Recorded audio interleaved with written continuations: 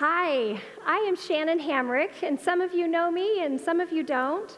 I am an ordained deacon in this conference. I'm also a licensed clinical social worker, and I work as a pastoral counselor at the Center for Integrative Counseling and Psychology here in Dallas. And I am just so happy to be here with you today. This is a topic that's super close to my heart and embodies my ministry. It was hard to narrow all of this down. I could have done a 3-hour workshop. So fortunately for you, I've been editing, and it's been good for me to have the challenge to focus in on what's most important. I grew up in the church, and some of my earliest memories in church are of running up to the chancel after services and eating the leftover communion bread off the table. Watching my dad drawing pictures in the bulletin when we used to have bulletins to keep me busy during worship, and coloring Bible pages during Sunday school. Lots and lots of Bible pages were colored in my childhood. I even had a piece of paper taped to my bedroom door that I'd colored, and it had the greatest commandment scripture quoted on it, which is a full circle moment for me because that's the scripture I'm using today. I loved singing the hymns and even the silly campfire songs and youth groupie songs because all of them taught me lessons in faith, in religion, in relationship with God. And I really felt comfortable in the community of church. When I was there, I felt known and loved and accepted.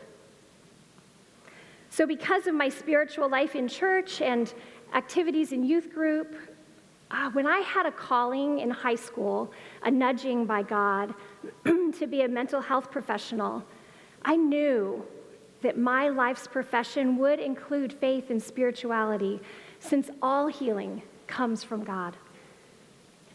Little did I know, though, that my childhood religious involvement was actually protective against the very mental health issues that I was called to address professionally. Research shows that active religious involvement is related to less depression, faster recovery from depression, less anxiety, reduced likelihood of post-traumatic stress disorder in military veterans, and less alcohol use, abuse, and dependence. Additionally, research shows an increased happiness and well-being and greater life satisfaction among those who are actively involved in religious communities. Dr. Lisa Miller is a psychologist at Columbia University, and she wrote a book called The Awakened Brain, in which she lays out her scientific research on the protective powers of spirituality. Her research goes even beyond religious involvement to how a deep spirituality affects our brains. It shows that those with a strong spiritual core are 75 to 90% less likely to have a recurrence of depression and 80% less likely to become addicted.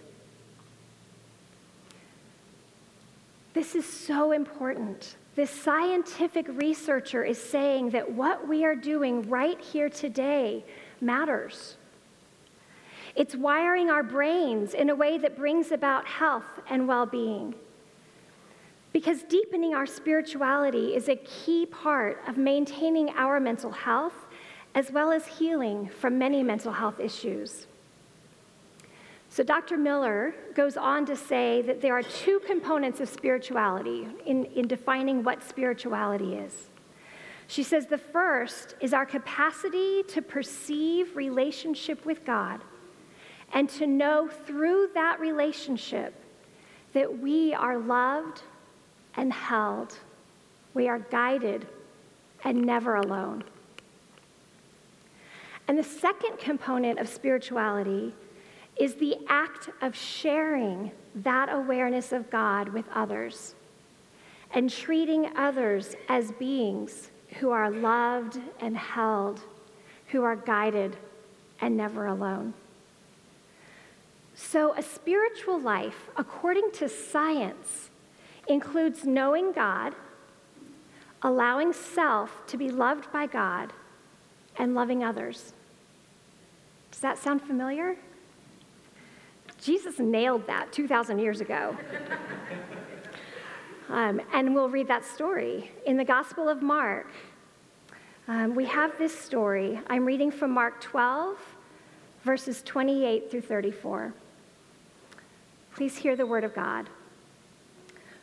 One of the legal experts heard their dispute and saw how well Jesus answered them.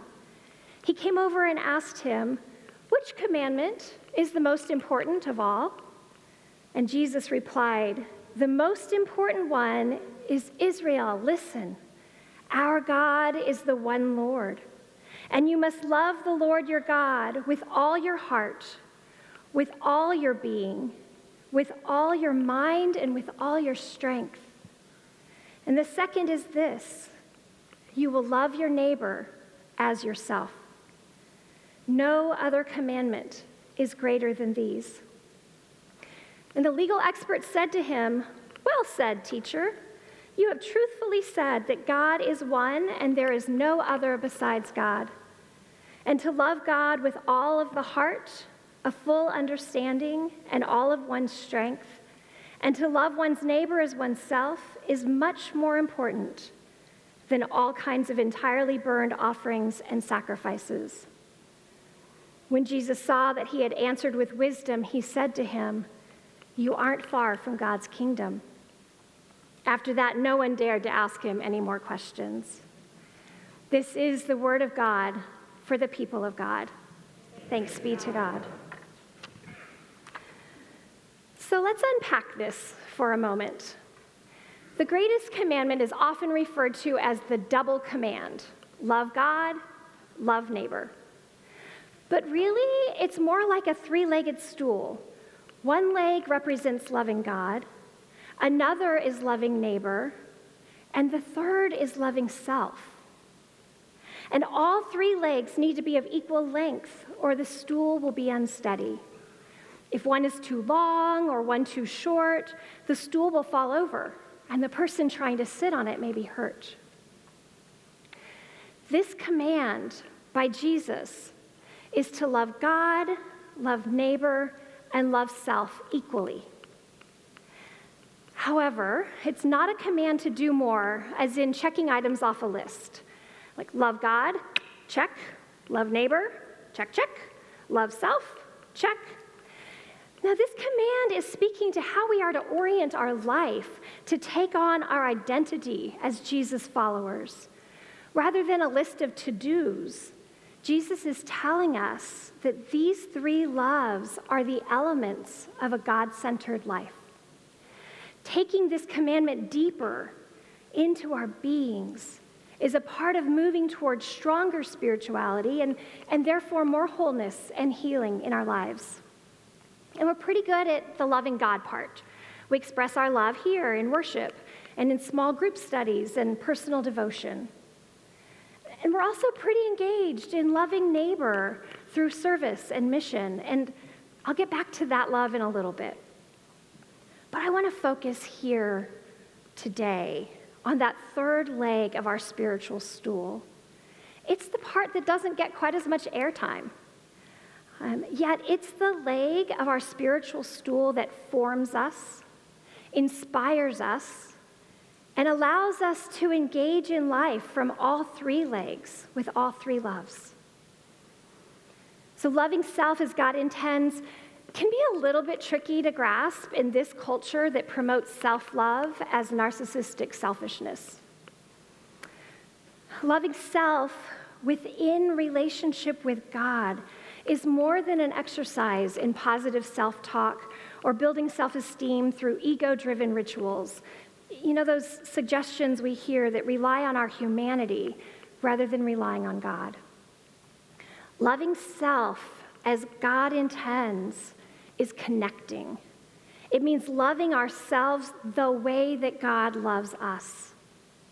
Our ego will say, I need to connect with God. I need to connect with God's love, as if it's ours to initiate.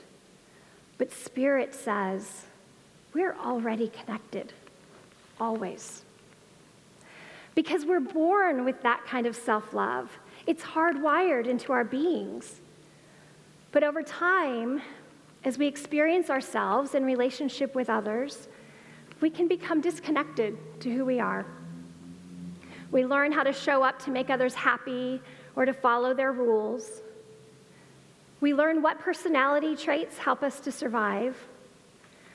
We learn what is expected of us to get by in our family, at school, at church, and with friends.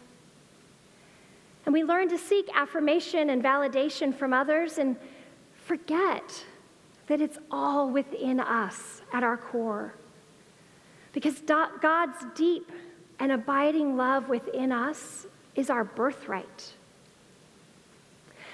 But over top of God's love within gets layered personality and expectations and traumas and criticisms and shame and any number of other human experiences that can lead to disconnection with self. And sometimes these things are involved with mental illnesses.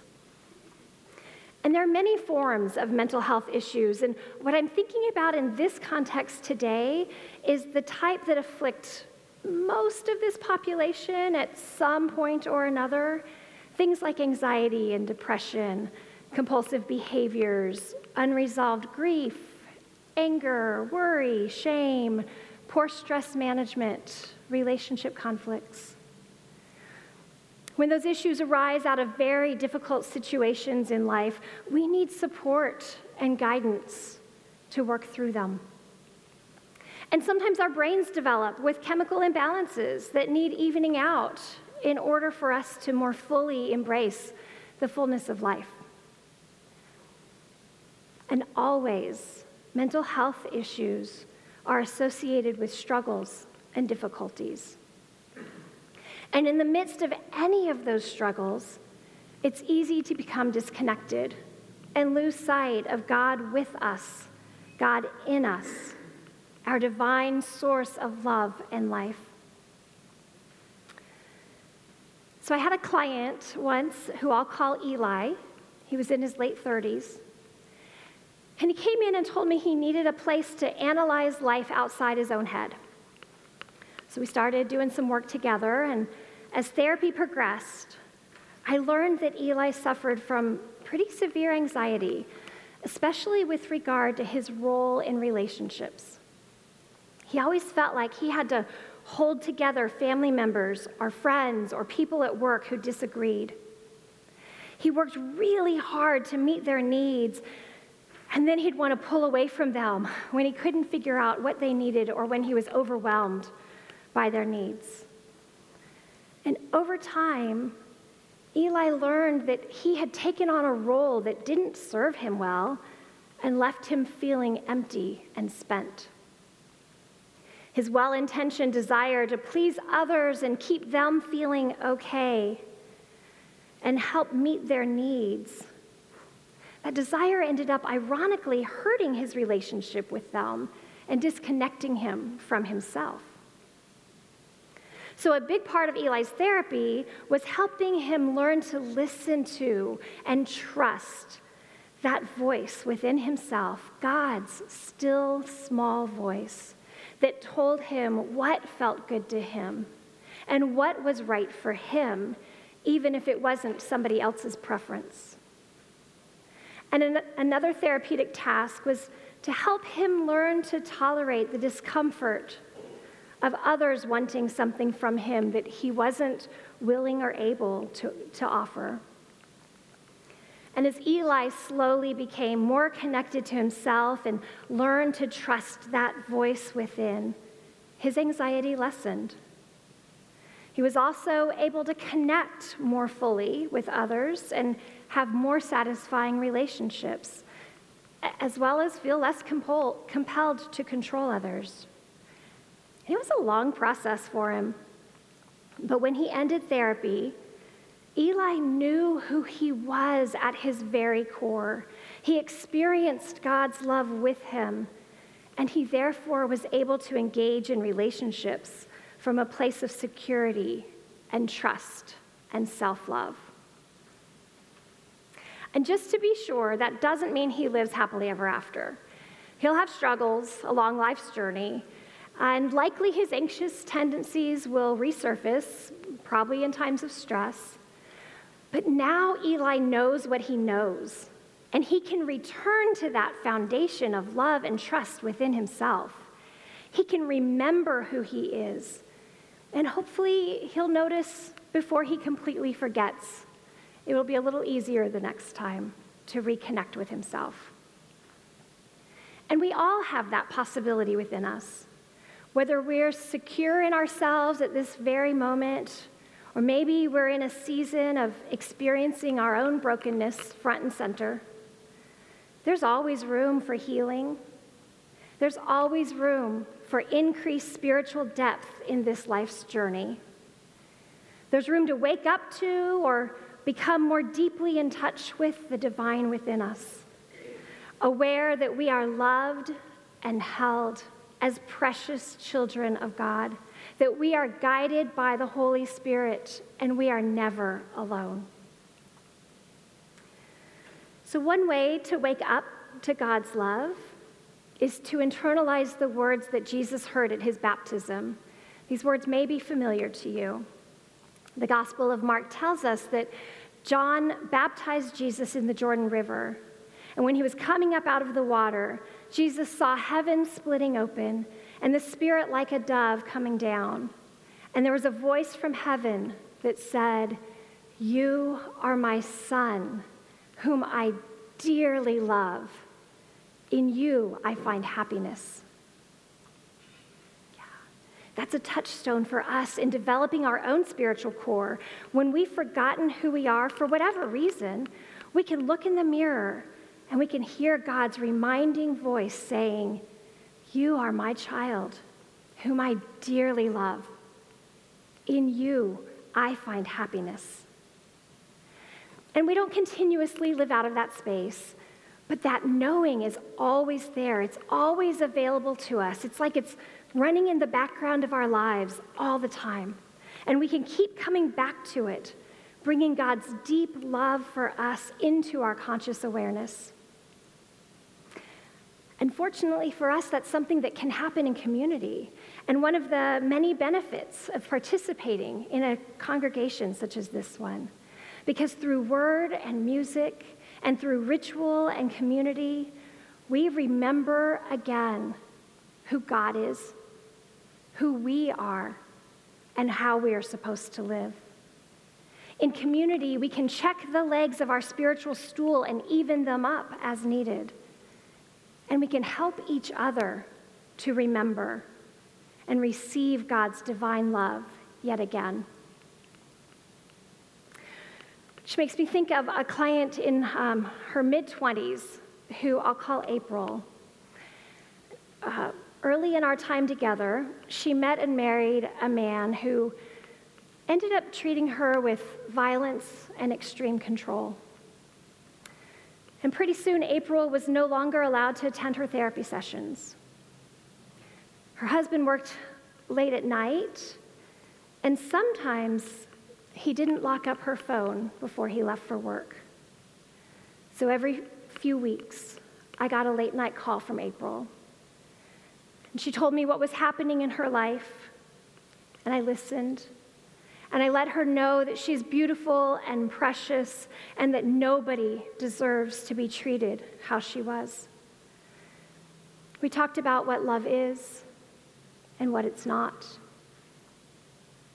We talked about a safety plan and choices that she can make when she's ready to. And to be honest, I don't really remember all that happened in those calls with April. What I remember most is that when she was finally able to get out of that situation and she resumed her therapy sessions with me, she told me that she had felt so scared and isolated in her marriage. She said she was told things about herself that weren't true, and she got really confused about what to believe and what not to believe about herself. She said that when she would forget who she was she would call me so that I could help her remember.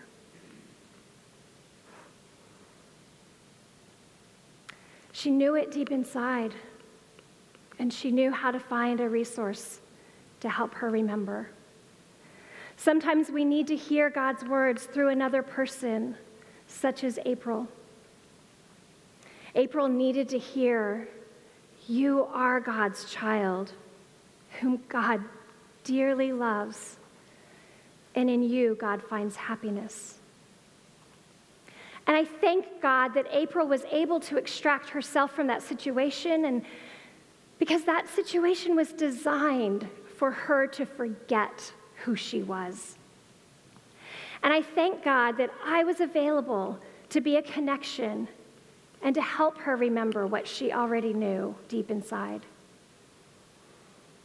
And I'm certain that God was speaking through me in those late night phone calls, that God was touching her heart, her spirit. God was filling her thirsty soul with living water. And fortunately, we don't all relate closely to April's story. But when we're not connected to who we are, whatever our story is, it's so difficult to know and receive and share love. When we're in a struggle with a friend or with our kids, or in a disagreement with our spouse, or crazy stressed at work, it's so hard to access our full selves. We may become more anxious or need more control or have less patience with others. I don't know about you, but I can relate to all of that. We're also less likely to be playful or find space for rest or ease. But just as April's late night phone calls helped her to reconnect with who she is and how much she's loved, we can each find our own touchstones that help us to remember. And they may be practices or people or experiences that we engage in, but we can find those places and those words that help us to remember. Many mental health issues include struggles with disconnection from self and ultimately from God. Deepening spirituality and reconnecting with God and loving self as God intends isn't a fix to our mental health struggles. But for many pains, deepening our spiritual growth is not only preventative, but it's also an important component to a lifelong journey of healing and wholeness. So the three legs of our spiritual stool are connected at the seat. So imagine that the seat of the stool, the thing that holds it all together, is God's deep and generous and unending love. When we're connected to that love, we can practice all three loves that Jesus recited in the greatest commandment. Tapping into God's ever-present love helps us build our spiritual core, which, as we heard just a few minutes ago, is scientifically shown to decrease mood disorders and increase overall well-being. And sometimes building our spiritual core means actively receiving, allowing an openness to God's love so we can love ourselves as God loves us. And we'll engage in a practice of personal awareness in just a moment. But first, I do want to acknowledge that sometimes growing spiritually also involves loving others, not just by giving in service and mission, but also, and this is a little more challenging, by adjusting the way that we identify with them. Because just as we're called to see ourselves through God's lens of love, Jesus also calls us to see our neighbor through that same lens. And some people are more challenging than others to see through God's lens of love. Like maybe someone you're in deep competition with, or you just don't like, or one of those agree to disagree family members or friends, or someone with whom you're in a serious argument. And it's tempting to say, I'm just going to let God love them. Right? Who hasn't said that, right? And then we can kind of wash our hands of them. And that's a start, because that helps recognize that they are worthy of God's love, but it's not an end. More growth is needed, because with deepened spiritual growth comes a greater ability to love our neighbors as God loves them. To know deep within that we are all connected in God's Spirit. Jesus commands us to see our neighbors as God sees them. And it's something to strive for as we deepen our spiritual core and straighten up those legs on our spiritual three-legged stool. So as we begin to wrap up, I invite you to join me in a brief spiritual practice. Take a deep breath and close your eyes if you'd like to, as you feel the contact points where your body is supported. Check in with yourself and with God. Where do you experience God right now? Is God way up above? Is God present somewhere around here? Is God sitting right next to you? Do you relate to God in your head by thinking about God? In your heart by feeling God? In your gut by knowing God? Is God's love welling up from deep within? Wherever God is for you, sit with God, God's Spirit, God's love. Allow an openness to God loving you more than you can imagine. An openness to inviting you to love yourself as God loves you. Hear God saying to you, "You are my child, whom I dearly love. In you, I find happiness." And as we even up the legs on our spiritual stool, imagine looking at the neighbors in your world, those people at home and at work, and yes, even our controversial neighbors on the news, and say to them with assurance, they are God's child, whom God dearly loves. In them, God finds happiness. Friends, Jesus calls us for our very health and well-being, for life and wholeness. Jesus calls us to love God and love neighbor and love self. May it be so. Amen.